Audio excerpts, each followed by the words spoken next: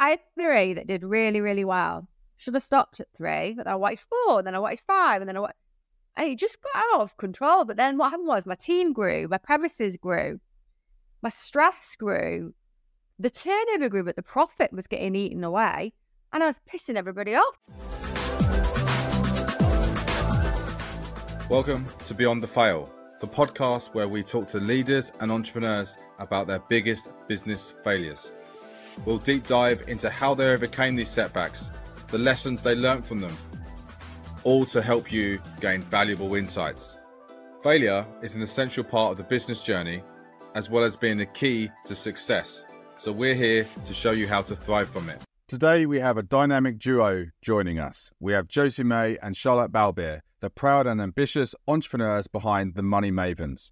Josie, originally a social worker specializing in child abuse, moved into becoming an entrepreneur when the stress of her job took its toll. This led to a successful creation of a 6-figure coaching business. Charlotte is from a dynasty of famous wedding dress designers, and she created her own fashion label, which was turning over millions of pounds every year before she sold it for 7 figures. Today, Charlotte and Josie work together under the Money Mavens brand, a mentoring and coaching business to help others scale and achieve their goals. Their clients include impressive 6- and 7-figure businesses, including a sustainable fashion brand which has Nike and Adidas as its clients. And if that's not enough, they also host the excellent Money Mavens podcast, where they share their wealth of knowledge and bring you insightful conversations with industry leaders and help manage your mindset on money and investment. Today, they discuss numerous business failures and setbacks, including working on a new Money Mavens product for 6 months, only to scrap it before launch as their heart wasn't in it. And Charlotte also shares losing a significant amount of money on a new business venture, which she now realizes was only fueled by her ego. Josie and Charlotte are such a pleasure to speak with, and their energy and passion are truly infectious. And this is such an engaging and enjoyable conversation that I had. So I hope you enjoy it as much as I did. This is Beyond the Fail with the Money Mavens. Okay, Money Mavens, Josie and Charlotte, amazing to have you here. How are you doing? Very well, thank you. Thank you for having us. Yeah, really good. No, I'm really excited about this conversation. We were just talking before this how my girlfriend has introduced me to you guys. So she's going to be as excited for me for this conversation. So where did it all start in business for you both? Okay, so I started in 2003. So I was in my early 20s, and I spotted a gap in the UK market for something in the bridal industry, wedding dress industry, and decided that I would fill that gap and created my own brand. I was so, I wish I had some of that energy that I had back then, because I just didn't see any fear. I just went for it. I just loved it. And from there, I went on to build that brand and do lots of other things in my career until I sold it nearly 6 years ago. Yeah, and I previously was a social worker, so I worked in child protection social work for a long time. I was in a leadership role, and I just wanted to do my own business, and I kind of didn't know what I wanted to do, but still wanted to work with people. And I went and did my coaching qualification about 8 years ago now, and then started off coaching about 7 years ago after I'd done my qualification. I started off originally love coaching, so I was working with single women and who were struggling basically to hold down relationships. And then over time I found I was attracting a lot of entrepreneurs, and I took on a project for a big coaching company and was doing some business coaching for them, and it's evolved over the years where we do business strategy and marketing and sales strategy. Yeah, but we actually only met a couple of years ago. So Josie and I were on an online, it was just as we were coming out of COVID, and we met in a mastermind online, and you had to introduce yourself. So everybody in the group was typing where they were from, and Josie was like, Manchester. I was like, Manchester. But then we were like, which part of Manchester? We actually live in the posh part in Cheshire. You say Manchester, but we actually from Cheshire. And she said where she was from. And I said, I literally live 5 minutes from you. We can walk to each other's houses. And you could like meet up by that point in time. Yeah, we were out. I was still going on, but we were like, you could meet. Yeah. people. So I was like, well, let's go for a coffee in the morning. Like, you know, in their like swimwear. I was like, okay, I'm gonna meet this girl. She seems cool. Went in, and I had this really weird kind of feeling when I met Josie that I knew in a previous life. It was like a really strong connection. I just felt really warm towards her. Really, I was like loving our conversation. And it's kind of put it in perspective. It would be a bit like going on a first date and the person you're on the date with saying, I really like you. Do you want to get married? Because I said to her, Josie, this is going to sound really weird, but I'm feeling a real connection here. And I feel like we're going to start a business together and make money. And she was like, no, this is what she said. all right. We're going to start a business together and we're going to make loads of money. So my ears were like, she's a bit weird, but my ears pricked up at the loads of money. That sounds like some first date. It was literally like, you know, like it was crazy. And I remember thinking, The sparks were flying. yeah, she probably was thinking, I want to run, but she's mentioned the word money. Okay, she's got my attention. Yeah. Looking back, I clearly like wasn't thinking what I was saying because it does sound really crazy when you say it out I loud. didn't feel it, I suppose, at the time. Really nice Yeah. time, weren't we? We just got on really well. And so at first we just collaborated because at the time I was working with online businesses, working with them around online marketing basically. And Charlotte was doing mentoring as well for people in the fashion and bridal industry. And so we were both working with women and we both had this real passion for women being successful and powerful and actually unapologetic about making more money. And I think Standing in the power, like, you know, and having a voice. And we just, everything that was each other's values, we were saying, and we were like, yeah, I think that. And it was just really nice to meet somebody else that had the same values and felt like we were both as passionate as we are. We are really passionate about what we believe in. And I think it's quite unusual, less so now over time, but it was quite unusual to meet someone and we was each other who wasn't like feeling icky about talking about money or about making money. But we were both really passionate about that because, you know, making money is a great thing. And there's such ickiness around it and so much fear around it or about talking about it. We all want to make loads of money. People just don't want to talk about it often. Yeah. And particularly women. And we're in... Why do you think that is? What is it about the female aversion, I suppose, for wanting to admit you want to make money? I think there's a couple of things. And I think one, society, like men on the whole have been the breadwinners. And things are changing, times are changing. But there's been that history of that. Yeah. And I like, when we started the Money Mavens, I remember my mum sent me a message and she said, could you just use a different word instead of money because it's so vulgar?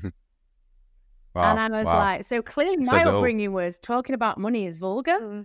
And so, and Charlotte comes from a family of entrepreneurs, don't you? So, yeah, but we still didn't talk about money. Like, no one would ever say how much they earn. Like, I am from a really entrepreneurial family where everybody's kind of had their own business and that's been my background. But I think as well there's kind of like a, can you have it all kind of thing? Like, you know, almost don't want to say, well, I do want to make my own money and be independent and want nice things. And it doesn't make you a bad person. You can actually be a really, really great, amazing human being. And when you earn good money, you can do a lot of good with it. You know, we love being able to support people in lots of different ways with the money we've made, whether it's been our family, our friends, gifting to charities, you know, giving your time, because if you make good money, then you've got more time and you can do stuff. Like, it can, if more people, this is another thing that we bonded over, we were like, if more people like heart-centered women in the world, or just humans in the world, held the money of the world, wouldn't it be a better place? Because what everyone argues and fights and all these things that go on is about religion, money, and all those things. So I think we really connected on that as well, that we just wanted to do something good and be heard. Yeah, definitely. And take the shame out of it. Take the shame out of talking about money, about desiring it, about wanting to make it. Like, because, you know, it's particularly working with business owners, they all want to make it, but no one wants to admit that they want to make it. And we find sometimes people don't want to work with us because we're called the Money Mavens. Because it's like, oh, I'm admitting then that I want money. Yeah. And it really triggers people. We've thought about changing the name, and we might even change. And, you know, we've talked about it at length because we're like, some people are like, I don't want to even talk about money, even though that's what they desire. And it's a bit of a limiting belief in some ways, isn't it? Yeah, definitely a limiting belief. I worked over the years, not so much recently, but a lot over the years with a lot of creatives. And they have this like thing of like, I'm creative, so therefore I should almost give it away because it's like a gift. And It's a struggling artist, isn't it? Like that struggling artist. And there's an identity around that, I think, isn't there? And it's almost like, this is my art and it's not about the money, or this is my, and it's like healers, like this is my gift and it's not about the money. But at the end of the day, we all need money to live, and it's an exchange of energy. And I think like, there's no shame in wanting it. And I suppose you just keep saying that. And we trigger people all the time. All the time. People tell us we trigger them, don't we? And that's okay, because what we always say is something triggers you. Like one of us will say, say for example, one of us comes into the office and says, oh, I've just seen so-and-so on Instagram and they're really, and we'll say, what have they got that you want? Because when something triggers us, it's because it's something that we want on the whole. they're either doing something that we wish we were doing, and you then think, God, I'm really annoyed with myself because I know I should be doing it, but I'm just going to be really cross with them for doing it. Or they've got something and it's something you desire, but you're not being brave enough to go and get it, or you haven't quite got there. Yeah. And actually, if you can turn that around and say, they're showing me the way, they're showing me what's possible. But when you're in it, I mean, I sound like I'm really like big and mature about it. Sometimes I'm in the moment, I'm just like, God, I really want that. Yeah. Like, I'm really triggered right now. Yeah. But I think being triggered is good. So we don't mind triggering people. We don't mind getting people's backs up, because it means that they're kind of feeling that desire that they want, and that's okay. You're having an impact. Yeah. So just, I suppose, just going back a little bit, it's interesting that it sounds like you've come from different kind of career backgrounds as well as sort of family backgrounds. So I wanted to sort of maybe dive into that a little bit. And it's interesting that, you, Charlotte, you came from a family of entrepreneurs. What was your sort of upbringing like, Rosie? I came from a family of employees. So my mum was a lecturer, teacher. She was a nurse. Then she was a lecturer, a teacher at a college, and she was a lecturer at a university. Very much you get a job for life kind of thing. My dad also worked in IT for as long as I knew, until he eventually did start his own business, but that was a lot later on. Your mum's got her own business now. My mum's got her own business now, funnily enough. Yeah, growing up. So it's just like you. Yeah, just like me. She's doing really, really well. Yeah, Doing really well. she's doing really well.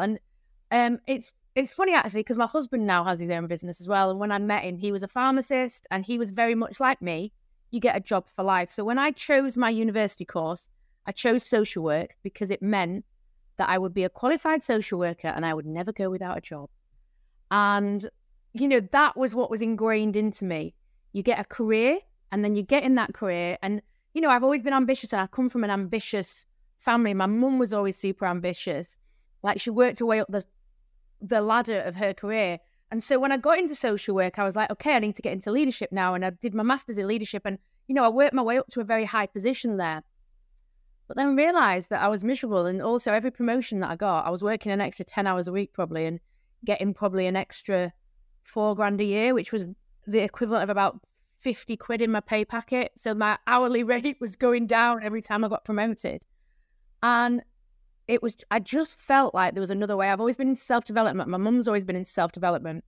And so I learned about the law of attraction when I was about 18, and I loved the idea of anything's possible. And I think I really had this desire to have a business because it opens up the possibilities. As a social worker, even if I went into the highest position I could ever get as a social worker, it's still capped financially, hours-wise. Whereas an entrepreneur, there's no cap. And that, Where did that start? Yeah. Or what was that sort of moment when you were like, no, I need to become, my own thing. I want to take my own journey. It built up over years. And so I would be doing self-development. I used to write these lists of businesses, and I used to cafe, sell clothes. I would write these lists, what can I do? What can I do? What can I do? And then basically I had a coach myself, a life coach, and she suggested that I could be a coach. And I was like, oh no, they don't make any money. Because I was paying her 40 quid an hour. And I thought, they're just not going to we're not going to make any money. Lo and behold, then I found, may I mention that she now charges about 15 grand for... Thank good. So I was going to say, she gets from one of our programs. Yeah, she's in a whole different position now, but she just started out then. And so then I was like, yeah, I'd love to coach. And so I did my qualifications. So it was, to be honest, it was a process, and it took a while for me to actually take the leap, because I had a good wage, like a 55 grand a year wage that 7 years ago. It was a pretty good wage. I was I was paying towards the mortgage. my husband had a good job as well, but both our incomes were important. And it wasn't until I had recurring miscarriages. Basically, we were trying for a baby and I kept miscarrying. And we went to get some tests done. And they said, there's no reason why you can't have a child. And my husband said, could it be stress related? And they said, never underestimate the impact of stress. And that was it for me. But it took that long. It took 4 miscarriages in a row for me to eventually leave my job. It was almost like I needed whacking round the head in order to do it. And I think that's often the way, isn't it? You were getting the nudges, weren't you? But you were ignoring them. And then eventually the nudge was so loud, that you just couldn't. And we always say that in life, like we'll get these intuitive nudges for our next step. And if we don't take action on them, they'll get louder and more uncomfortable. And it might be in the end that sometimes it's like with ideas, somebody takes that idea in the end because you've done nothing with it. And I think as I've grown, and I know that Charlotte's the same, is that we've really listened to our intuition a lot more and tried to take action on that. And I think for me, it took a long time because the longer you're an entrepreneur, the longer you're a business owner, you've got to be braver. You have to be brave because it is scary. And in order to be successful, you've got to take big, scary steps. But it's a muscle you can build, isn't it, being brave? And I found that now I'm so much more braver. I'm like, why did I wait 4 years to leave my job? But I think you're conditioned, aren't you? I've never had a job. So it's obviously I've had a job because I've worked for myself, but I've never worked for someone. But I imagine that you're almost conditioned, aren't you? That's what you've trained to do. You put all those hours in at uni. You've got a master's. You've done. That is actually really brave to do to leave that. Because you've kind of that's what all you know, and you're earning good money, and you don't know what's possible because you've not done it before, so you wouldn't know what it was like. And it is a risk, isn't it? You're risking that. Every 15th of the month, I got paid. All my bills went out on the 16th. I was very organised. I got paid on the 15th. It ran out every month, like it does, because like society does. Most people get paid, and you live to your means, don't you? But it took that long, and I think that's because there was no one showing me the way. It's very funny, like 2 years later my husband left his job and started his own business. My mum's now retired and started her own business. Like my sister started her own business. So have they all followed you? Yeah, I think once you see someone, it's easy. Brave, and once you see someone do it and be successful and actually see them do it, I think it shines the way. I hadn't really seen that. I suppose that's why we've got a job though, because we are showing the way to so many people. We're saying, we've done it in different ways, and now we've done it.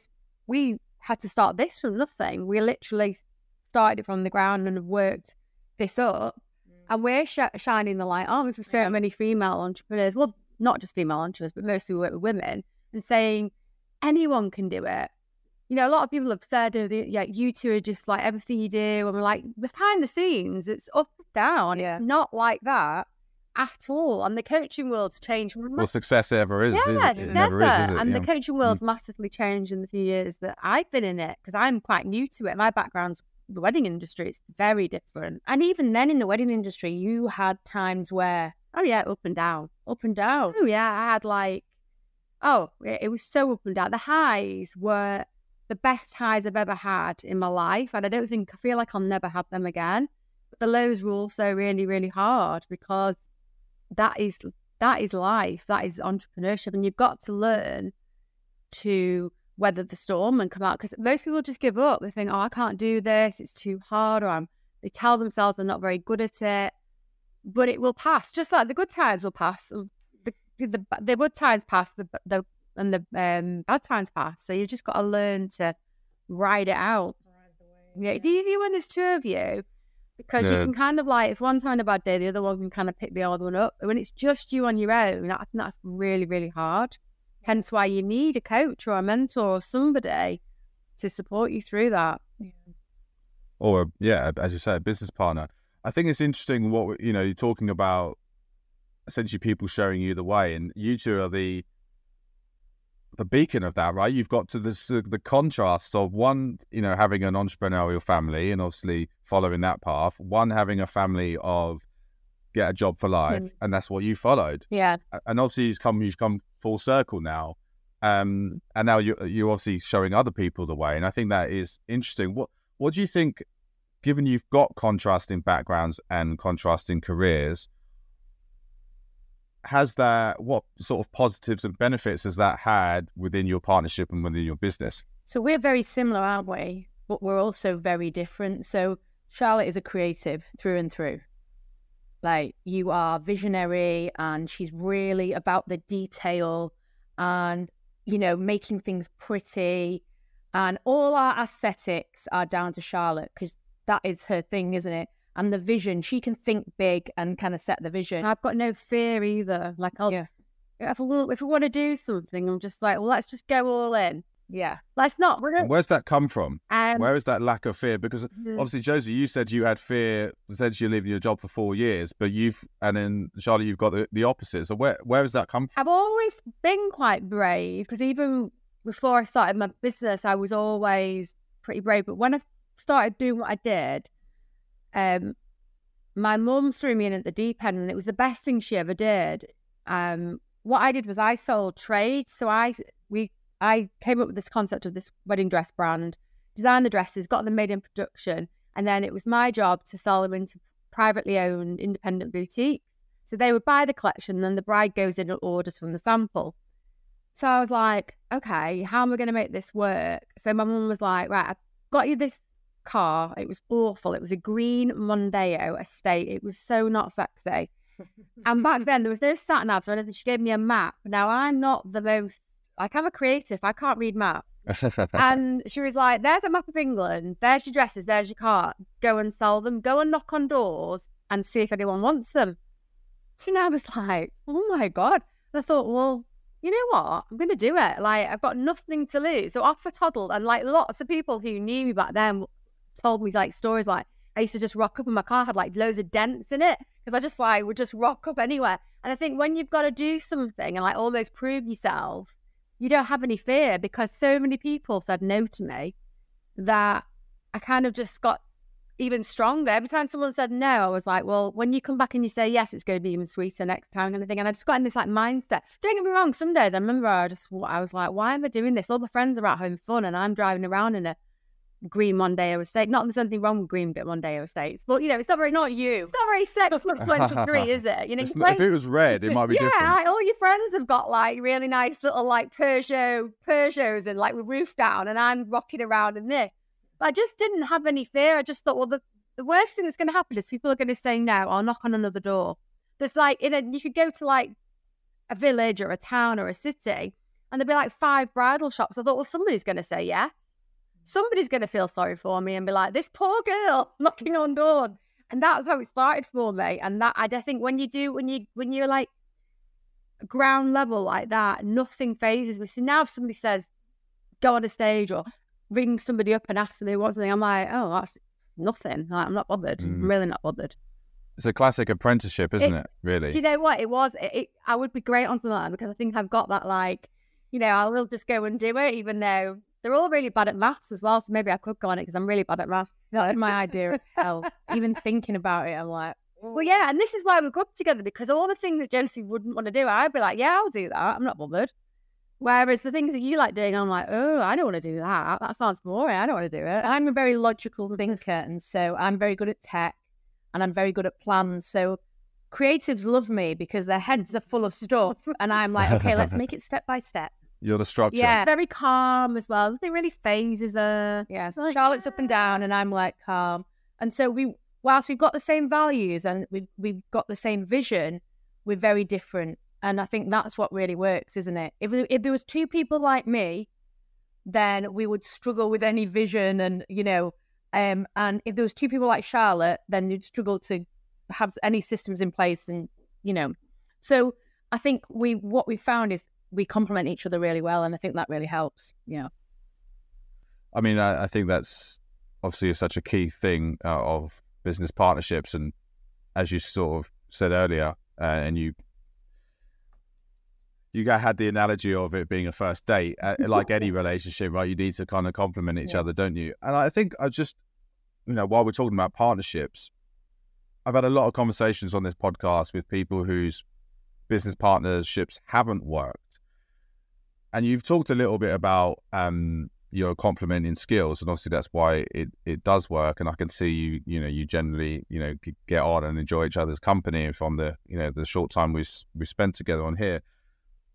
But I suppose just taking us back to that initial kind of meeting and, building that partnership at the beginning, did you do any kind of like due diligence on each other and that kind of thing? Because that is a lot of what's come up in previous conversations with people just, I suppose, probably trusting their instinct and their gut and going into something and this then eventually burnt them. Yeah. So it's interesting to then talk to you guys who possibly have done that, but I don't know if you did anything sort of deeper. So yeah, did you? My kind of background's very public because I had a very public and quite a high profile in that industry. Not if you weren't in the wedding industry, you wouldn't have a clue who I was, but in that industry. So kind of a big deal in the wedding industry. Kind of a big deal. If you Google her, hours of fun. It's quite the joy if you Google it. There's all sorts of things on there. But I think so I suppose mine was like, I very much like what you see is what you get. I'm dead transparent. My career's been all over. And with Josie, I like to think I'm a very good judge of character, and I just felt that we had a connection. Plus, from the beginning, we were 50-50. We were like, anything we make, it doesn't matter who brings them in, or we don't clock who's done what. It's just like, it comes in and it goes out 50-50. And that is just the way it's always been and always will be. And I think when you've got that, it's not messy. What we did we collaborated on a few courses first. So we did a sales course together and it was very successful. And from that, they wanted more. And so then we did a money mindset course. And again, that was very successful. And then we did a branding course after that. And so we worked together, even though we had two separate businesses at that point.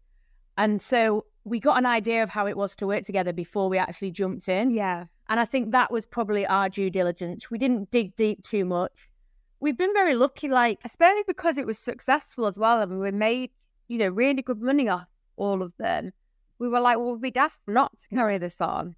It'd be crazy not to. And there's been ups and downs. And like all businesses, some months you think it's like magic. And you're like, oh, this is like magic. It's so easy, money's flowing in. And then other ones you're like, this is like treading treacle. And you look at each other and like, go for coffee? Yeah, okay. Yeah. And that is just the way it is. But what we do know is we'll say it'll pass. Yeah. It'll pass. We'll get through it. And even when it's good, we'll look at each other and go, this'll pass. Let's enjoy it. Let's spend some money, go out and have fun. But we've not had any big arguments or anything, have we? No. We've sometimes disagreed. Yeah, we do. On what we want to do. And we're both quite vocal about that. So Charlotte will say she wants to do something. I'll say, well, I don't want to do that. She'll be like, okay, well, what do you want to do? I want to do this. Okay, well, I want to do that. And so we can then talk it through. But we've never had a big argument, or we might have had And in those moments of sort of disagreement, how do you then come to a decision? I think what do you go for a certain process? We talk it out and say, okay, well, how would it look for you? Why you have one of my favourite words is I'm having resistance to this. If I feel like I'm saying that. Yeah, I say it all the time. I'm resistant. I'm feeling some resistance here. I don't like it. It's a classic coaching term, isn't it? Coaching, I'm so. And she knows that I can't not listen when she says that. And we're like, oh, it's a bloody resistance. And it'd be like, well, why? And if it's, sometimes I can be a little bit kind of dramatic, shall we say, and Josie will call me out on that, and she'll go, I think you're just being a bit dramatic, that's not really what's happening. And then I'm like, yeah, okay, you're right, kind of thing, so you are quite good that you'll call me out on it. Yeah, I think what we have learned is we both respect each other enough to not push something that the other really doesn't want to do, because it won't work. It won't work. And so if we're not both fully in, if we're not both a hell yes, then we're not doing it. And that's we were talking a bit before we went live about we had this big plan to launch this program, and we had this big funnel set up, and the funnel included training and ads, and it was a lot of work. And we spent about. Can you say what the program was? Yeah, so basically it was targeted at the wedding industry, wasn't it? So the program targeted at the wedding industry, targeted at bridal boutiques. We've done a lot of work with bridal boutiques because of Charlotte's background. And people know her in the wedding industry, respect her. And so basically we'd created like a sales course almost, wasn't it, for bridal boutiques. And we created the big funnel for it. And it took us about 6 months. To be honest, it shouldn't have taken us 6 months. But we were clearly dragging our feet with it. I think because we kind of knew on a subconscious level that something didn't feel right. It made sense. It made sense. Okay, we know that we could sell this and that it's something that could be used, but it wasn't actually feeling that good for either of us, was it? No, we've done a lot of work within that industry, and I just felt like they'd had everything they needed at that point, and I felt like I'd be overselling to them, and that then doesn't sit right with me, because I like people to buy something that they really, really want. I don't want ever feel like we're dragging anyone in. So I kind of said, let's put it on hold. It's all there. We could do it tomorrow if we wanted to. You know, I think we will go back to it. I was like, let's regroup. What's going on out there? Like, what are people wanting? What can we do? And we came up with another concept, which is the yes method, which we've got now, which we then sold. And I just think if one of you's got resistance, you can keep trying to drag that person through, but really, if their heart's not in it. And it wasn't that I was saying, no, I never want to do it. I just didn't feel right in that moment. It was the right time. So Charlotte felt the resistance, and I was like, okay, well, if you don't want to do it, like, you know, then I don't want to do it either, kind of thing, because I don't want to be pulling it along. Particularly when Charlotte's the expert in the wedding industry. You know, I know, to be honest, I am.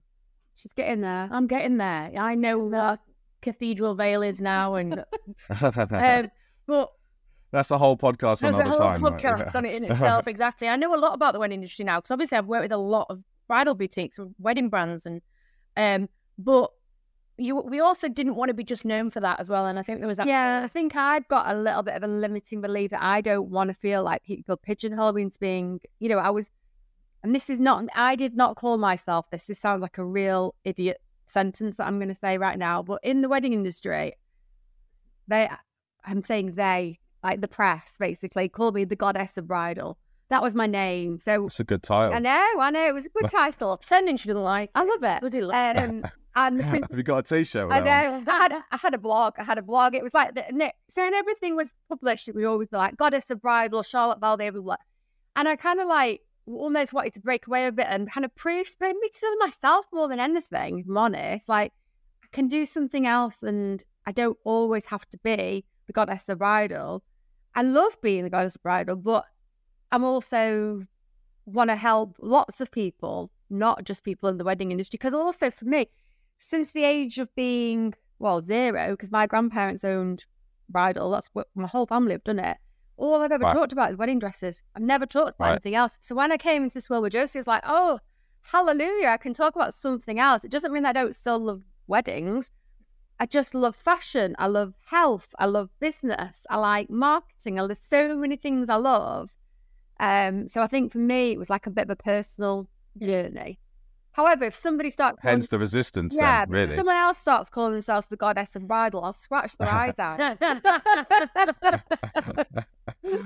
I won't take up that title. So going back to that program then, so obviously it sounds like you put quite a lot of work and effort in. I'm just thinking, because obviously 6 months is, pretty long time really, and it's particularly your time, as well as I'm sure you put some investment into it. Yeah. Why did it take you, do you think, 6 months to then realise that it wasn't right and it wasn't feeling right? Looking back, we were dragging our feet. We were pissing about. Sorry, okay, that's right. We were messing around. Go for it. Yeah, we were messing around a little bit. Yeah. My mum actually said my mum came in and had a meeting with us, and she was like, "Girls, stop talking." She was like, "You might have gathered by now, we love to talk." She was like, "You're at work," and I was like, "Sorry, yeah," because I think we do that though when we're not sure about something. We like procrastinate, and then it's like you'll do anything but do what you're meant to be doing, don't you? Whereas when we're on it, yeah, we can't stop working. Yeah, I think looking back, it was because it wasn't right. And so, but again, what had happened was we'd invested in things. We'd bought a particular, we'd paid into like a funnel.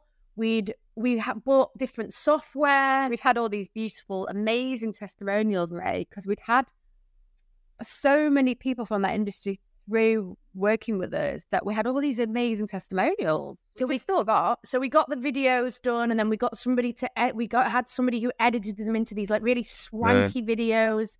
Like, we did a lot, and I think it was almost like once you do something, you fall into like doing a bit more, and then you don't want to give up because like we've come so far, even if it's not right. And I think I probably would have carried going because you're better at letting things go than I am. I always think if I've put time and money into something, then I struggle to just stop, even when I know it's not right. Even when Do you think that's the job for life thing? Do you think that's your I think that belief around money? Do you know what? I had never put the two together, but it probably does come from that. Whereas Charlotte's a bit more, this isn't working. Like, let's just zip it off, quit it, and you'll cut your losses, won't you? I've got to walk away. But that's the entrepreneurial background. Yeah. I'm speculating that that makes sense. That's probably coming out. Yeah, I've had a lot of things way. in my life, both business and personal, that I've had to walk away from, and it hurts. But then you just think, and I've lost money, and I just thought, well, it is what it is. You play the game, you play the entrepreneurial game, you play the business game.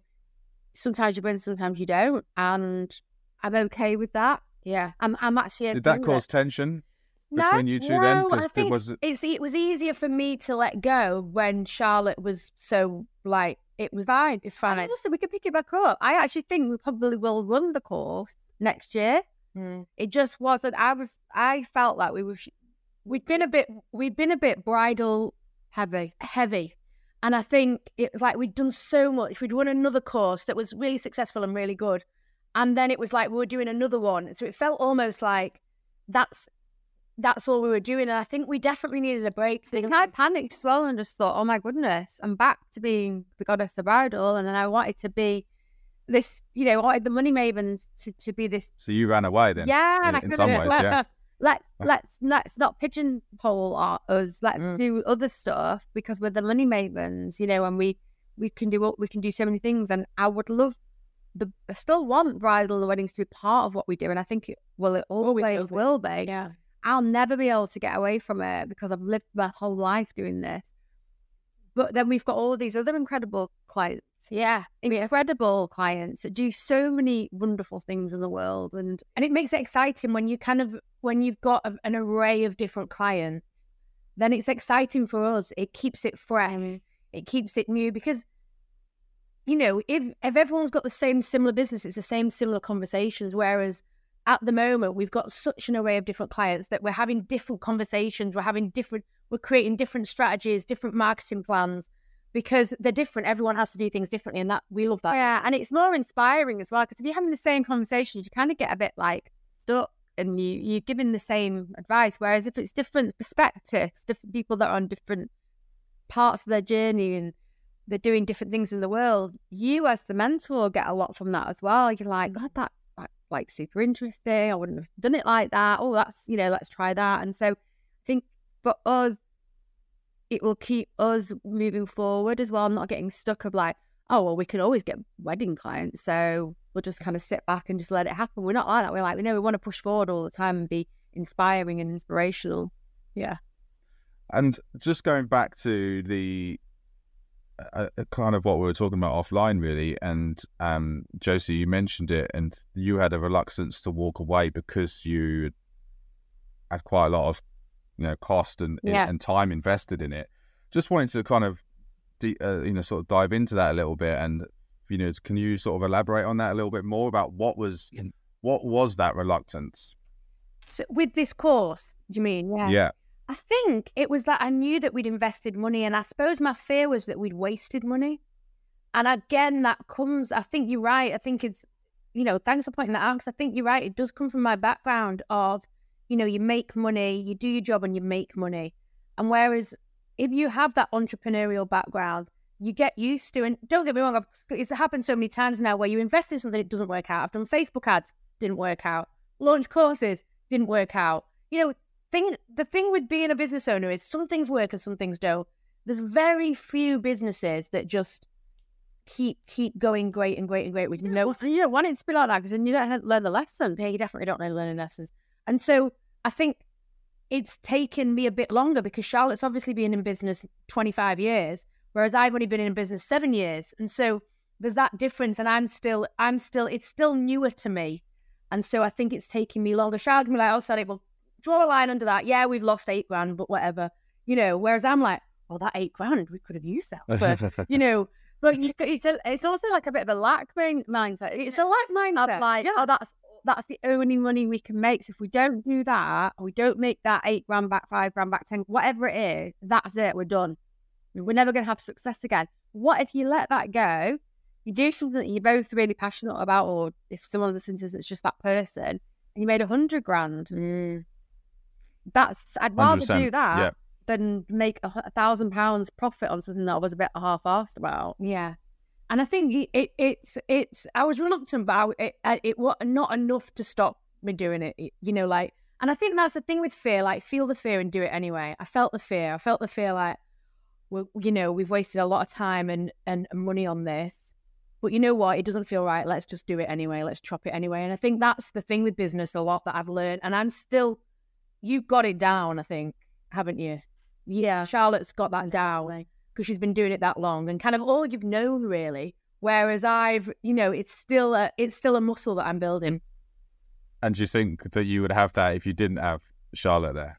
I think it would be in terms harder. of, do you think you would have given up on that? Do you think you would have given up on that course if she wasn't the one that sort of wanted to walk that is away? a good question. I probably wouldn't have. I think you would have seen it through. Yeah, I think I would have. Despite it not seeing right. Yeah, despite it not fully sitting right, because there's things before that I've launched that, you know, I was excited about at first, and then I was like, do I really want to do this? And what I usually do is do it, and then I'm like, okay, I'm not doing that again. It wasn't fun for me. Or it wasn't as fun as I want it to be. Or, you know, when we say it's not fun, it's not like going back to social work where it was absolutely awful.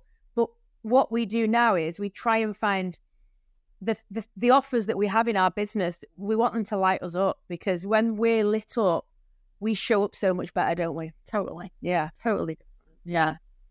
And so, yeah. So is that one of your sort of tools of making decisions then, in terms of what you're going to do and what you aren't going to do, is how much you're passionate about it and how much it lights your fire?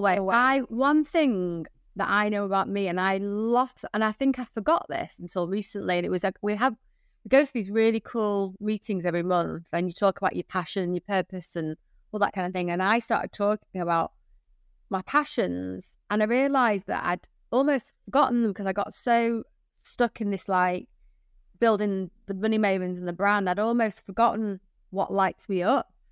And I thought, if I can get that back, everything will get easier and we'll be more successful, because I've actually always done things from a place of passion. It was never really, when I first started, it was never about the money.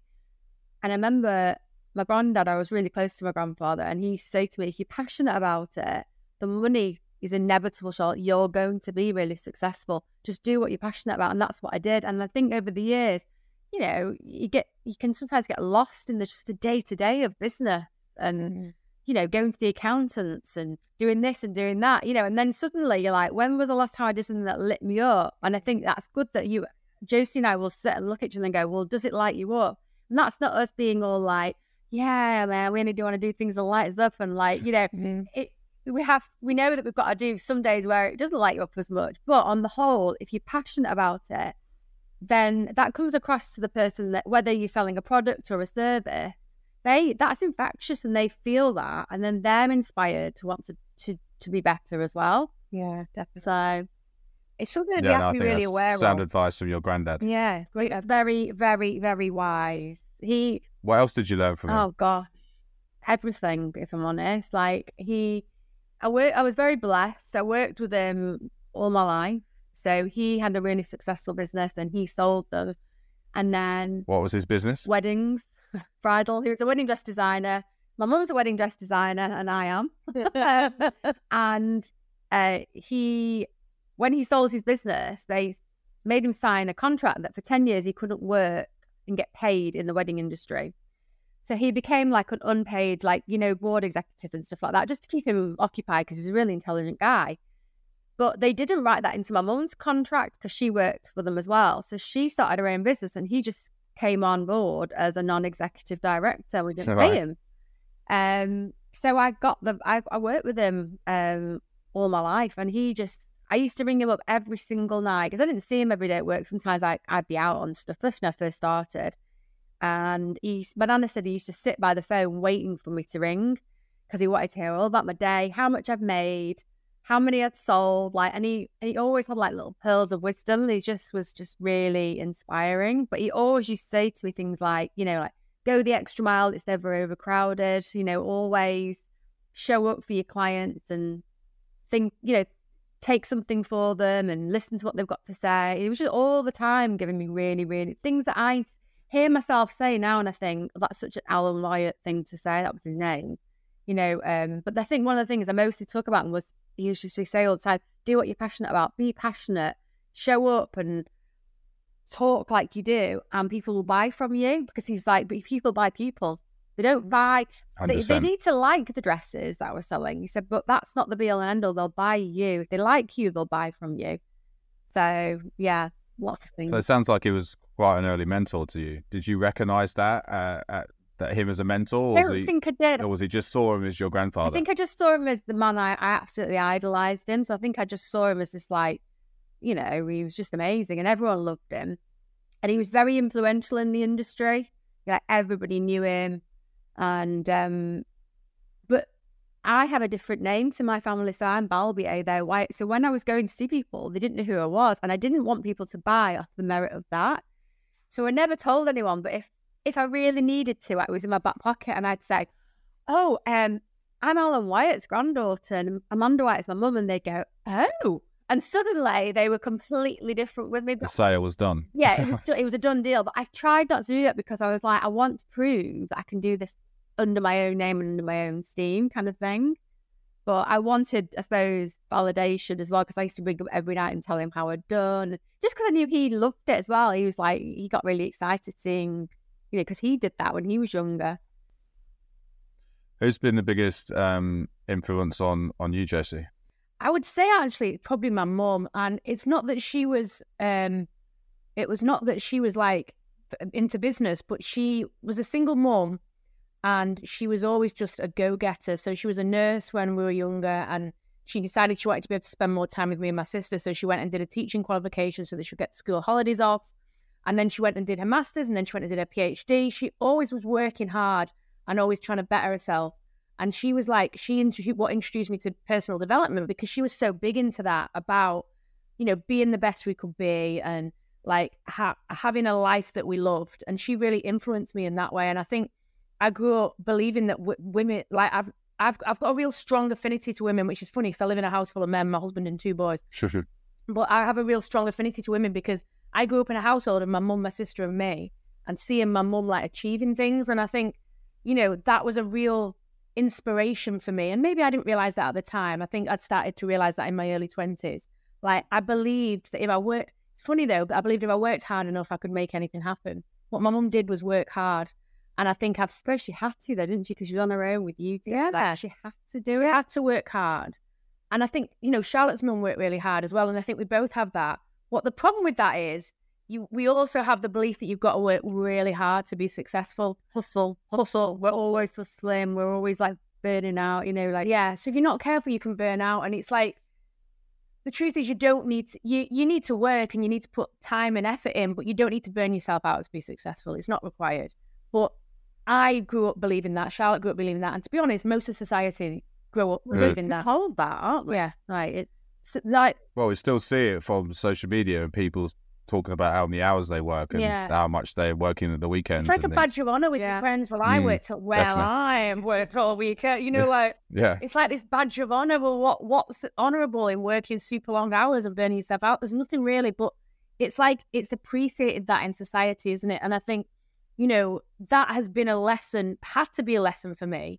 Like when I first started my business, I just was working crazy hours, and I had a little one, and it was really hard work.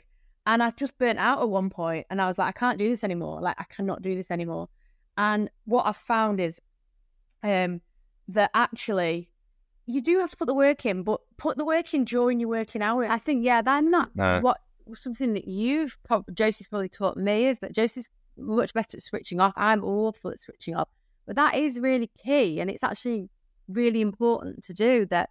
If you're saying I'm having today off, you actually have the day off, not have the day off but keep looking at your phone. Yeah. And when you close your laptop, it's done for the day. Like, you don't need to be working then. And that was something that took me a while to do, and I'm really good at it now. Charlotte's not brilliant at it, but she's better. I'm learning. You're learning, yeah.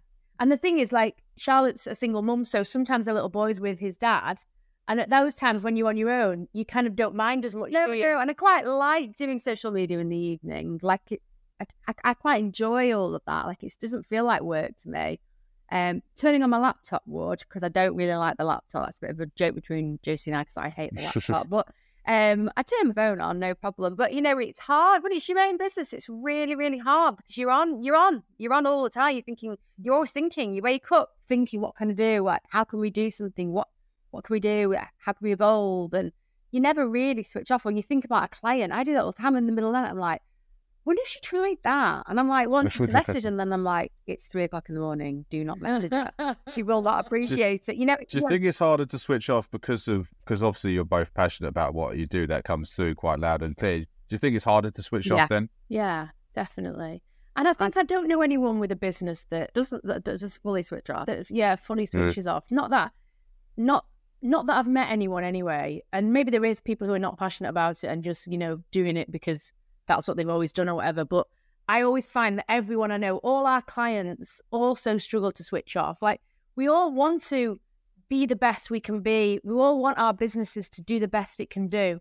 And I think sometimes that just pops into your head in the middle of the night or whatever. And that's just how it is, isn't it? But I think when you're following your passion, though, you are passionate about it. So therefore, of course, you're going to think about it because it's your why as well. It's what's making you get out of bed. Because when you run your own business, you've got to be a great self-motivator and a self-starter every day. You know, you haven't really got to be at your desk. Josie's not going to tell me off if I don't come to work every morning, but I do come to work every morning, you know, because I want to come. I'm passionate, and the same with Josie, you know.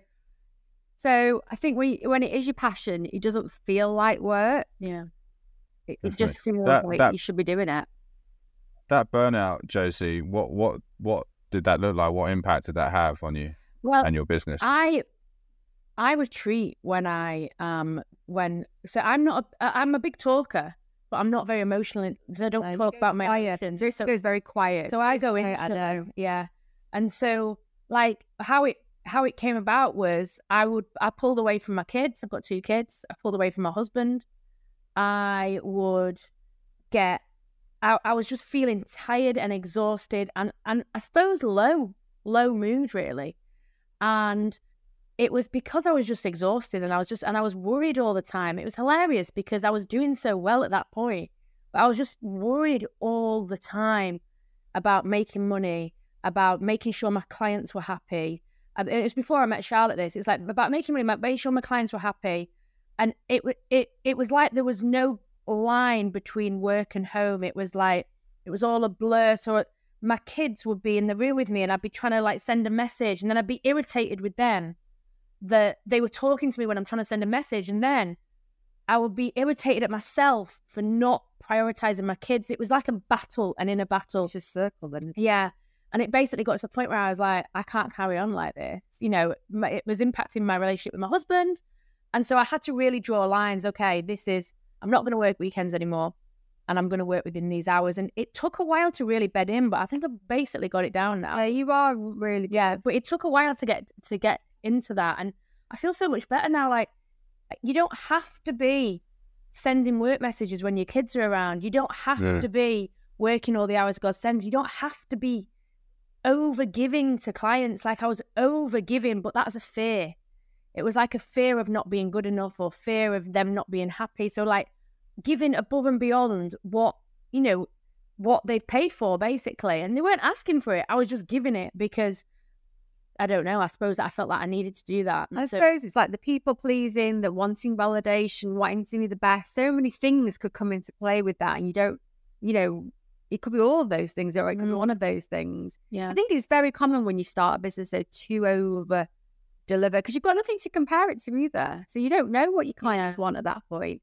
We've got clients who you don't hear a thing from them for 2 weeks. Like, we have 2 weeks between sessions. You don't hear a thing, and you think, are they enjoying it? Are they okay? And I feel like we message them and they're like, yeah, I'm fine. And they come on the call and they're like, they want to do everything in the session. And when they come up, and you've got other clients who could message you 10 times a day. Neither one's wrong or right with what they're doing. But actually, as we've grown with what we do now, we're like, okay, there's somebody that doesn't need a lot of help between, and that's okay. They're okay with it. But the old me would have been literally like doing the heading, like, hi, you okay? You know, like do you think? Yeah. Do you think some of that is sort of fear of not succeeding? Yeah. In what you're doing, like that, you know, that what you said. I mean, you mentioned the word fear, Josie, and then over giving. Do you think it is definitely? And you don't want to not succeed, and fear. I suppose the fear of what they think. That I think that because we've talked about this a lot because we've had our fingers burned doing programs and masterminds and stuff like that, and we were like, we never want anyone to feel how we felt. You know, where you pay a lot of money and you feel like you're not heard and you haven't got space in the group or whatever. So, like, we've just finished our mastermind that we ended up having for 18 months because it was that popular. And we were like, we want people to come out of it and say that Josie Charlotte turned up and they were on it and they listened and they gave and, you know, we have. I think we're really proud of that, aren't we? Yeah, definitely. But there is that fear, definitely, of like people, and there's always going to be, when you've got a business, there's always going to be, at some point, there's going to be people that are not happy. That you can't get away from that. You can't people all. You can't. However, we're trying to get away from that. Yeah, so far we've dodged it, and it hasn't happened. Yeah, we've not had anything so far, but there's a big fear about that as well, and probably will happen now. Yeah, life. It is life, and it's almost like. It's like dodging the inevitable almost, but we've got better now, like we've put boundaries in place. But I think, and we see it with a lot of women, and I don't know about men as much, but we see it with a lot of women like over-giving in order to make sure as much as you can that your customer's happy, that your client's happy. And, but at the detriment sometimes of yourself. And also, your business. They might not want that.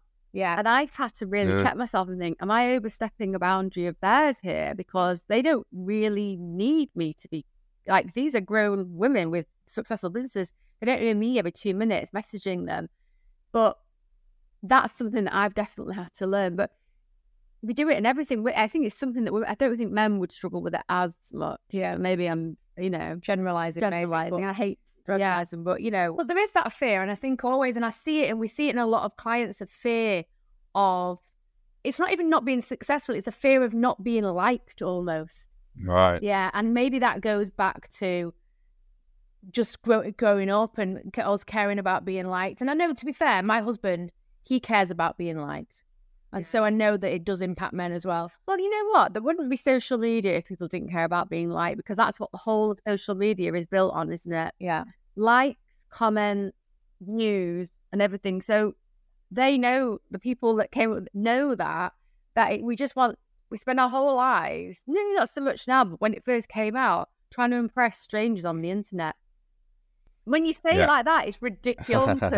I remember going on an Instagram course and they taught us how to make flat lays where you like lay everything down, you know, and then positioned it so it all looked really pretty. And I lost hours of my life doing these stupid flat lays to impress strangers on the internet. And I'm like, I was clearly insane. Yeah. I spent a lot of money. I remember I went to this stylist did it, and it was in London, and it was all really fabulous, and everybody was gramming it, and like, you know. Yeah. I don't want to say it out loud. I just think, what an idiot. Well, I think it's, you know, there's a great book, which you know, as coaches, I'm sure you've read, Reboot by Jerry Colonna. No. You should check it out. Amazing book. Yeah. He's like the CEO whisperer, they call him. All right. Yeah. Anyway, he says that everyone needs love, safety, or belonging, or one of each. Yeah. And I'm supposing that the liking and getting people to like us is the belonging. We all want to feel part of a group and a sort of that safety. And so there's an element of the security in that as well. You talked about getting your fingers burned. What happened there? What did you mean by that? With coaching, I think anyone that's done a lot of self-development and a lot of coaching has had their fingers burnt. I don't think I've ever spoken to anyone who hasn't said, "Oh, I've had my fingers burnt." Like, we've invested quite substantial. But we met. We met in a mastermind. We met in a mastermind that we both paid a lot of money for. Like, I put 10 grand down, and then I was paying every month. And basically, the coach that ran the mastermind was behaving in an inappropriate way with some of the clients. The press got hold of it. It was a big fiery mess. Hoo-ha, basically. Right. And, you know, we ended the coaching. Charlotte, like she does, backdoored it. Her losses and backdoored it early doors. Definitely lost more money, lost less money than me because she backdoored it. I lost. There's a pattern here. Yeah. I was $6,000 in. He tried to get me for another 4. I went, on your bike. And I was like, I'm out of here. He was out. However, I'd by this point already invested $12,000, and I was like, I put $12,000 into this. Like, I've still got 8 months left working with this person. I wanted to get the success that he was promising. And so I carried on for probably about another 5 weeks and probably put another $1,000 down. So I was paying $1,000 a month on top of this, what I've already paid, before I could really let go. And there's some psychology to this, that once somebody's invested in something, I can't remember the name of it, but once you're invested in something, it's so much harder to let go if you feel like you're going to lose that money. And I did. You know, I lost all that money, but instead of quitting my losses, I could have lost it at $11,000 instead of 13 or whatever.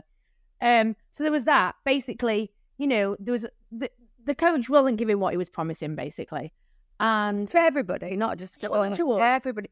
However, off the back of that, because Josie and I met each other, went on to then do stuff, lots of people in that program knew us, liked us, people by people, and were like, we trust you.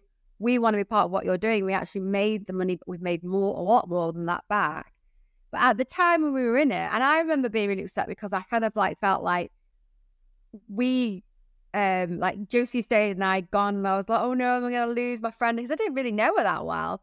And I remember you rang me and was like, let's go for a coffee. And she came and she was like, I'm going to leave. And I was like, yes, thank God. And I was like, right, let's just do this. Like, we don't need that. Let's go for it, you know. But it was more and more stuff started coming out. And I was like, okay, I can't stay now. Can I tell you that the people that were in the program, there were some very big names in there. Like, it was very influencers, very high profile. So we were like, well, if these people are doing it, we want to be part of this. There was like people that were on TV, big name coaches, like they were really going places. So it didn't have at first no red flags, but when you got in there, it was like red flag overload. But when you went in, it was like, oh, this is lovely, like fabulous. And then, And I think, you know, we're very aware, being in the coaching industry, and we don't call ourselves coaches anymore because we're, in all honesty, although we're both qualified coaches, we don't really do coaching. We do strategy. We advise, we give plans, whereas coaching is all about reflecting back. So we don't actually do coaching, but we still call it the coaching industry because that's kind of how people see it. But there's quite a lot of charlatans out there, unfortunately. A lot of smoke and mirrors. There's a lot of smoke and mirrors, and there's a lot of people that are just grabbing money and then not delivering. And it's hard to be in that industry, seeing that. But also we really believe in it, because when it's good, it's really good. I think that's when you... What impacts did that have on you? Did it, on both of you, apart from the sort of the financial side? Did it have any other impacts? Yeah, I had a lot of shame, to be honest. I had a lot of shame for a long time. I had shame with my family, who didn't understand why I was investing so much in the first place. And then obviously it all went, you know, it didn't work out, and I'd spent this money. And I'd probably only dropped the shame recently. Yeah, I think you did carry it around. Yeah, and I think because Charlotte had left first, and, you know, I held on for a bit, I think there was shame around that as well, that like I didn't see it earlier, that it wasn't right. And I think there was that. And so, and to be honest, we both then joined another mastermind, so it didn't stop us trusting. No. So we invested more money, you know. Some might say we're a bit down, but we were like, oh, we'll go to another mastermind. And you know what? That wasn't great either, in a completely different way. But what it made us do was, we were like, when we do our mastermind, it's going to be the best mastermind there is out there. When we do our courses, they're going to be fantastic. When we do our one-to-one, whatever we do, we want people to think, gosh, that was brilliant. Yeah, and I think those experiences of not working out actually made us better at what we do. They made our programs better. They made our offers better. And so we needed them. They were lessons. It's like, you know, you could have been seen as failures, but we never really see failures in that way. It's always a lesson, isn't it? You always get something out of it. You are, you know, you always come away with some nugget and that changes everything. And I think without those, maybe our programs wouldn't be so good. Maybe we wouldn't be so focused on delivering and ensuring that what we promise we deliver. And it's quite nice actually to talk about it now, because I don't feel the shame around it anymore. And maybe I wasn't even aware that had gone, because I haven't thought about it for so long. But for quite a long time, I think, why have I done that? Or, I'd taken a loan out to pay like the 10 grand down, and every time the payment went out, I'd be like, like resenting the payment. Whereas do you think that's back to? Do you think that shame is around potentially you doing something like entrepreneurial that hasn't worked out, which is not linked to your beliefs around money from a young age? Yeah, maybe. I think I was taught to be sensible with money, to be like, you'd be sensible with it. And that could be classed as not sensible. But in business, you can't be, in inverted commas, sensible about money. You have to take risks. You have to, I did some Facebook ads a few years ago. I spent thousands and thousands and thousands, but it didn't work out. But that's okay, because I learned a lesson. Well, what you learned was this time around, because we've thought about doing them, you were like, well, these are all the things we won't do. We're going to do them. And you'd learned so much. And we'd approach them in a completely different and way. we're going to do ads again, but we're going to do them completely different, because I learned that lesson. But that's how it is in business. You have to take risks, and you have to. And so if you don't lose money in business and take the risk, you never really have big success. You might have a little bit, but you'll never have the big life-changing success. But what you've got to be really good at, and I think this is what I've kind of perfected, is know when to call it a day, when to pull back, and also when you start to see that things are not going great, like cut down on what you're spending. Don't stop completely, but just look at every single thing. Like I used to, every 12 weeks in my old business, literally look to how many toilet rolls we would, crazy, silly things. Told the staff to need 2 sheets. No, I had a big team. They're people were responsible for ordering stationery, and then I go in the stationery cupboard and they'd be 40 boxes of pink paper, and I'd be we only need 1. But it all adds up, doesn't it? If it was everything. So we were turning over a lot of money, and it was really profitable, but I had to keep an eye on everything, and I was not, I'm overly generous. But then when it was good, I'd reward everyone and we do lots of things. But when it was a bit quieter, I'd be well, let's just look up. We don't want to waste stuff. But you've also got to take a chance. And that, knowing when to call it a day, so, as you put it, Charlotte, obviously that's quite a skill you've got. Yeah. But I didn't see it until what is it? What how do you make that decision? Is it intuition? Do you have a set process that you go through? When things aren't working out, how do you know to cut it off? I always think if I'm feeling a lot of resistance, it's because there's something that's better. I always think I'm feeling that, and the universe, and I'm very much into universe, and there's something working with me, and I think I'm resisting that, so then it's not the right path. But if I do the thing that's right, it'll be more successful, it'll be more enjoyable, it'll get better results, that kind of thing. I think it's easier with business than it is personally. I'd say that I've found it easy. I have had to walk away from hard things in my personal life as well, but I think in business I find it a lot easier because it's less emotional, and I can be not as emotional about business. And I think because over years I've been dead brave, and I've done lots of things, and I've done things that I've made loads of money, and things that are not made as much money, and I've always been okay. I've always got through it. I've always kind of made it work, and I always know that, because I really, really, truly believe this sentence that people buy people, and know that whatever we do, whether we do the Money Mavens or we would start selling bottles of water or whatever, Josie and I would be okay, because people like us and they believe in us, and they know that when they work with us, we've got their back. So I think I'm okay with it, because I think we can walk away from that, we'll do something else. We've always wanted to do products. I'd love for us to have a product range. I don't have any fear about us selling it. I have more fear of the logistics, where would we source it? How would we house it? How would we package it? My brain goes into that. I don't think how would we sell it. So I'm well, we'd go and trade show and people would be like, oh, you two are great, let's buy it, you know. So yeah, I think I'm just... It sounds like some of it's, you know, you mentioned about having kind of confidence to kind of do anything and knowing that it's all going to be okay. That's self-belief, really, isn't it? Yeah. Yeah, it's funny because in some ways I've got no, like when it comes to other parts of my life, I really question myself. But when it comes to business, I'm so set in my vision with things. Yeah. No, Have you both got any other sort of, I suppose, big, you know, challenges or business failures or setbacks that you've had a real sort of hard lesson from? I know that when I had my other business, I formed this brand and it was really good. Then I rebranded all our other ones and they were doing really well. And I was like, God, I'm onto something here. It was like, I was like almost franchising my own concept, you know, making everything kind of turnkey. And I was like, this is really, really good. Don't know if I got a little bit greedy, if I got a little bit too excited. I don't know what happened. But I was like, let's see how many of these we can almost do. But what was it so when you say brands, what specifically was it? In the wedding industry, if you supply boutiques, you can only have so many stockists in an area. So say you've got Bolton, there's 10 shops, you can only have one shop that has your brand. Legally, that's absolutely not the law. That's not, but it's like a made up rule in the bridal industry that you do.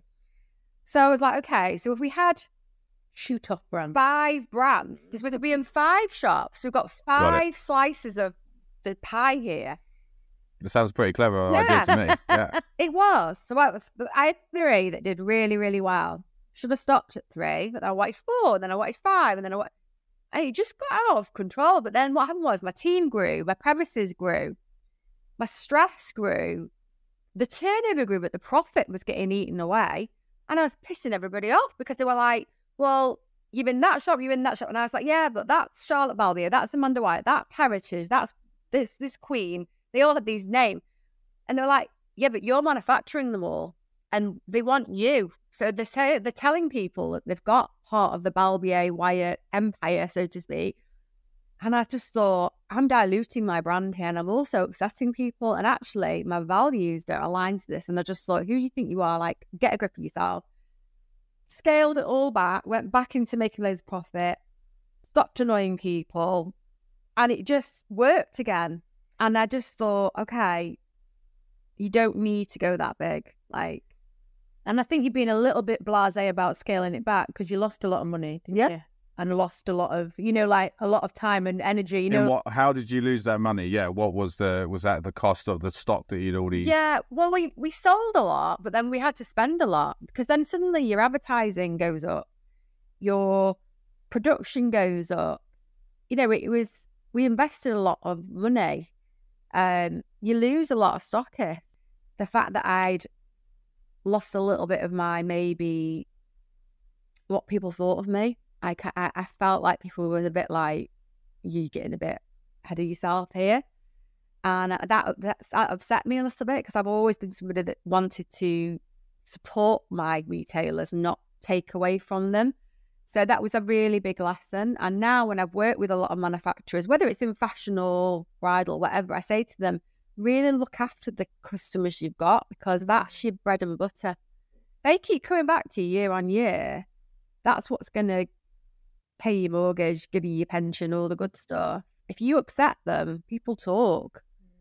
And it's a small industry as well, the wedding industry. You've got to be really careful. So that was a real lesson that I learned. It was really clever of me in one way and entrepreneurial, but on the other hand, it wasn't. But it's like Boohoo or any of these big, that's what they've done. They've just gone and eaten up all the competition, but then they now rule the whole fashion world.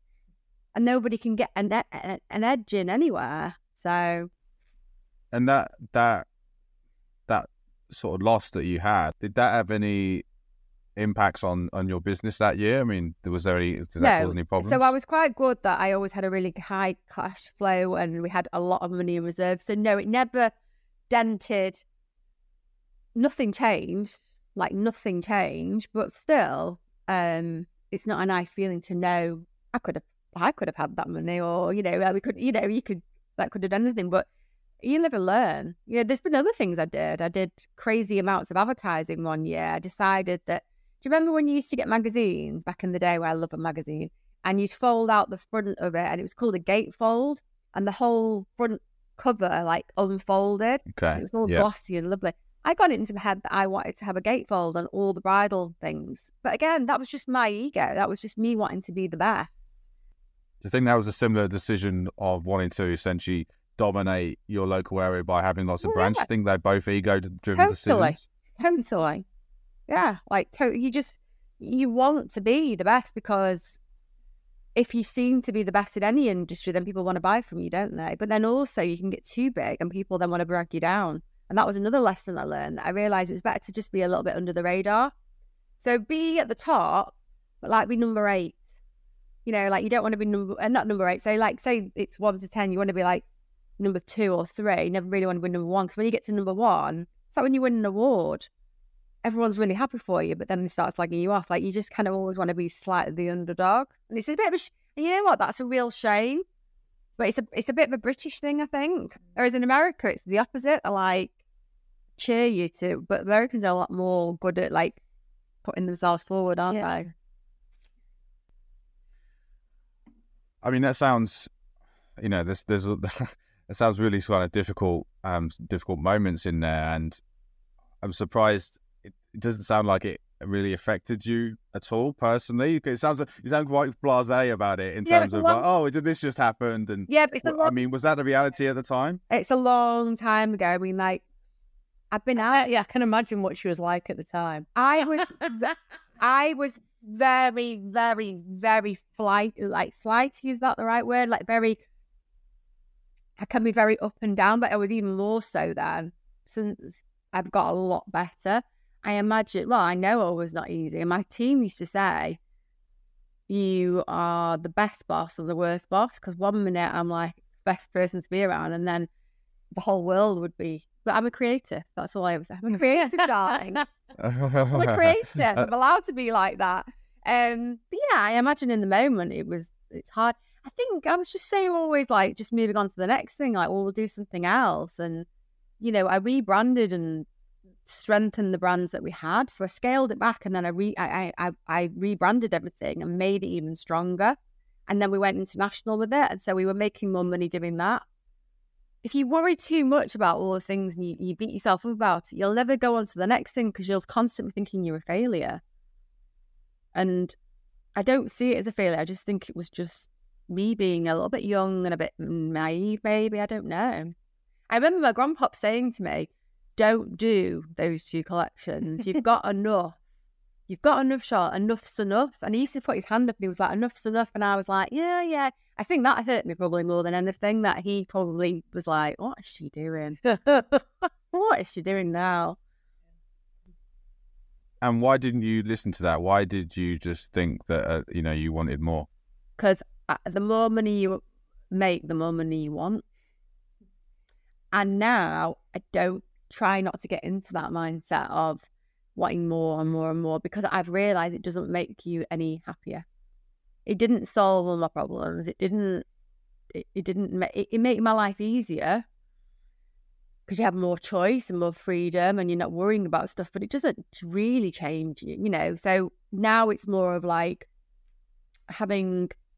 doing your passion and appreciating what we've got and empowering more people to have it for the right reasons rather than an ego-driven thing. I was young though. I was 23 when I started. I was really young. Mm-hmm. Yeah. No, that is young to be making those level of decisions. Just going back to what you just said about money and it not, you know, essentially making you any happier. And, you know, there's that study which says like, you know, I think it's an old study now, but said something like there's no discernible change in happiness over $75,000 annual income or something. Yeah. Joe's talking about this all the time, don't you? Yeah. How does that then relate to what we were talking about at the beginning, which is around the desire of sort of entrepreneurs to make money, and then what we were talking about around sort of females not always wanting to admit that? Yeah. I think we talk about this a lot, and I talk about that statistic quite a lot, because what you've got to understand is, there's no shame around desiring to make money, but you can't think that it will make your life, change your life. It's not going to take your problems away. It's not going to stop your kids being hard work, or your husband annoying you, or not having money worries. We were talking about this morning.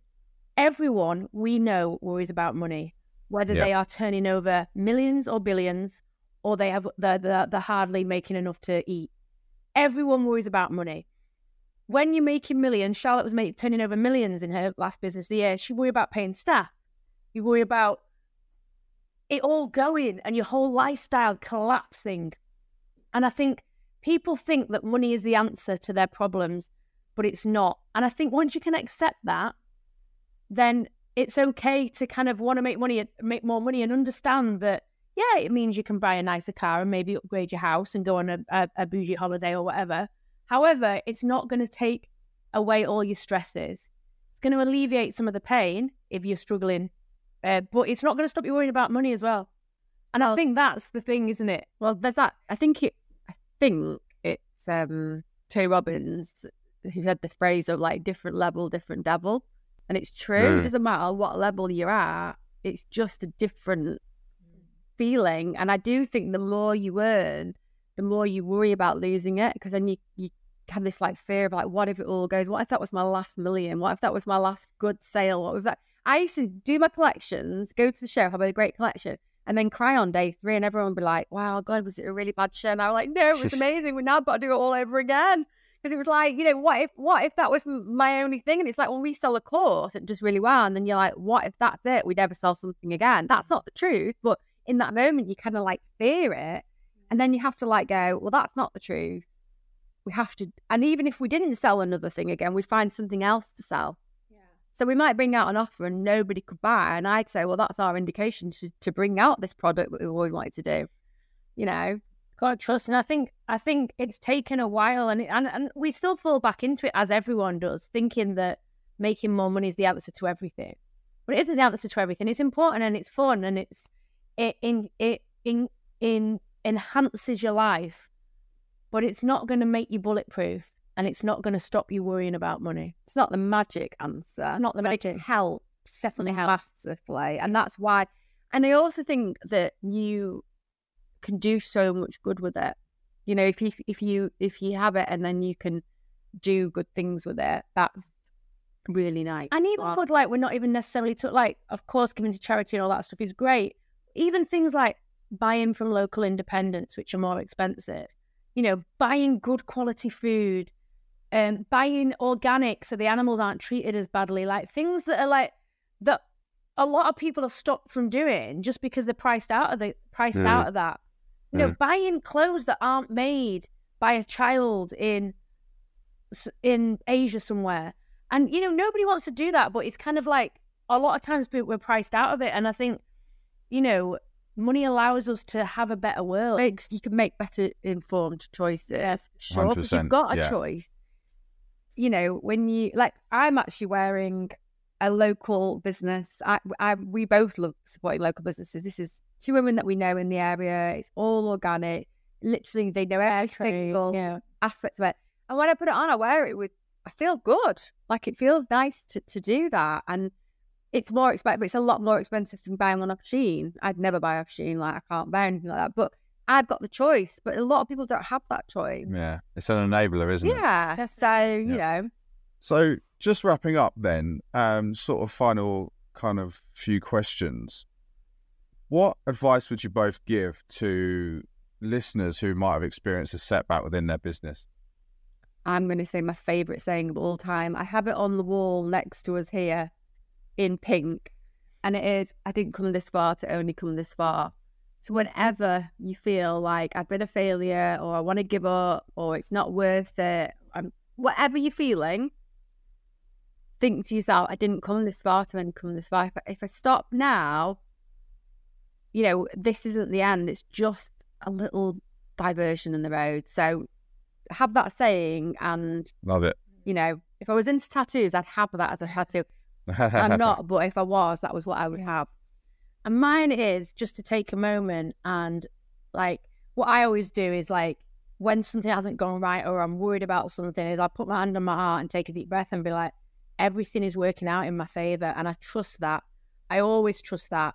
So even when it feels like everything's gone to pot, really trusting that it's all working out in the end. But little old me in my humanness can't see the bigger picture. And I think I've learned that because when I look back on times in my life, like I talked earlier about those miscarriages that felt massive to me, that's the catalyst I needed to leave social work.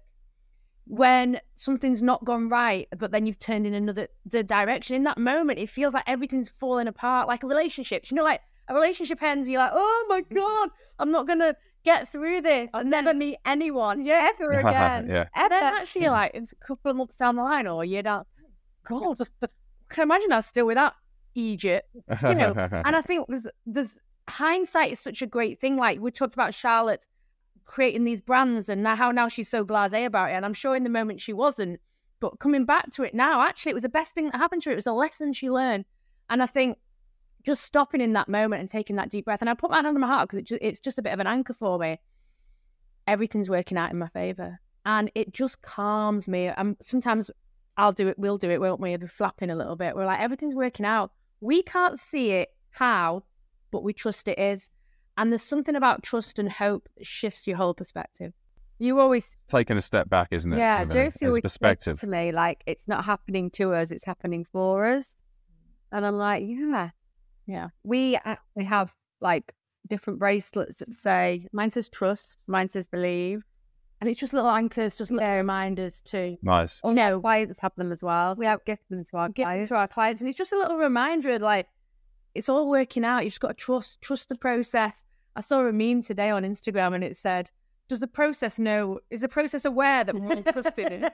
I think at the memo. That's a good one. But it's like that kind of, we can create so much angst and drama that is just unnecessary because we're future tripping or we're creating this big thing in our mind that hasn't even happened yet. And we're so good at that, aren't we? We're so good at humans, like catastrophizing things. When actually, 100%. When we just, like you said, take a step back, take a deep breath, everything's usually all right in the moment. And all will pass, as you said earlier. All pass, yeah, exactly. Exactly. So, kind of final question then. If you could go back in time, and obviously we've talked about various kind of setbacks and sort of failures today. If you could go back in time, would you erase those from happening? Oh, good question. I wouldn't. Yeah. I wouldn't. No. I don't think there's anything like, even looking back, you know, like, and it's funny now, like that. Talked about shame with that coach that we invested in and spent a lot of money.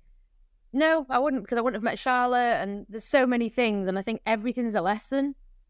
And where do you draw the line? If you say, like, you're going to change that, then you'll start changing all sorts of things, and then you become a bit bland then, wouldn't you? Yeah, it's like, yeah, and like, I'd rather be in, like, have a crazy life than just be like a bit vanilla and a bit like make a very boring podcast host. Yeah, I was going to say, do you think it would be very boring? Yeah, so for me, no, I think for both of us, we're just gonna, and you know what, we're gonna make more mistakes and more failures and whatever in the future, and that's okay too. It is. We're okay with that.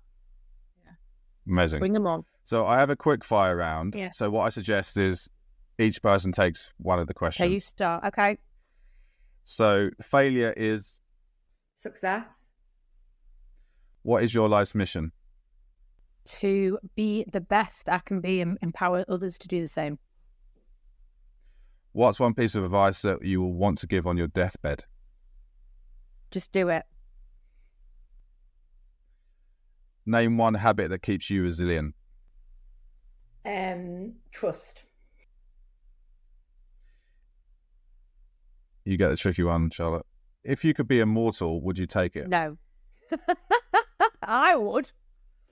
No. I want to live to 100 and she is not interested. I don't think this is it though. So I'm ready for the next level. What's going on? Yeah. Okay, you want to explore. Yeah. You can both answer it if you like. What's one surprising fact about you that not many people know? Ooh, I'm American. People are always shocked by that. I'm not English. Yeah. I thought you were joking there because you laugh so much, Jess. No, she's American. American, and people always go, oh, and they're like a bit like, oh, and I When we go on holiday, it's really annoying because like they put her in a different queue with the American passport. So, final question: what's one person or number of people that you can recommend that you think I should have on as a guest for this? Oh, good question. Well, there's lots of our clients that are amazing. I think Helen Kirkham, who we work with, she's doing great things in the world. So her business is completely sustainable. She's all about saving the world, but also is super cool and has got a really, really amazing brand. So, and she's super interesting as well. She makes sneakers out of old sneakers. Yeah, she's very. She does wow, like okay, market deals. Like she works with Nike, Adidas, Asics. She's a bit of a big deal. She is a bit of a big deal. She'd be really cool to have on. So I always love talking about Helen. So where can people find you and connect with you? So we hang out mostly on Instagram. That's our favourite place. _money_mavens. We also have an app that you can download. It's completely free. You can find it in the App Store. You just put in the Money Mavens, and in there's absolutely loads of free resources and community and stuff like that. So there are free things. And then we've got the website, which is themoneymavens.co.uk. So and the podcast. Yeah. And the podcast. Got a podcast called The Money Mavens. So yeah.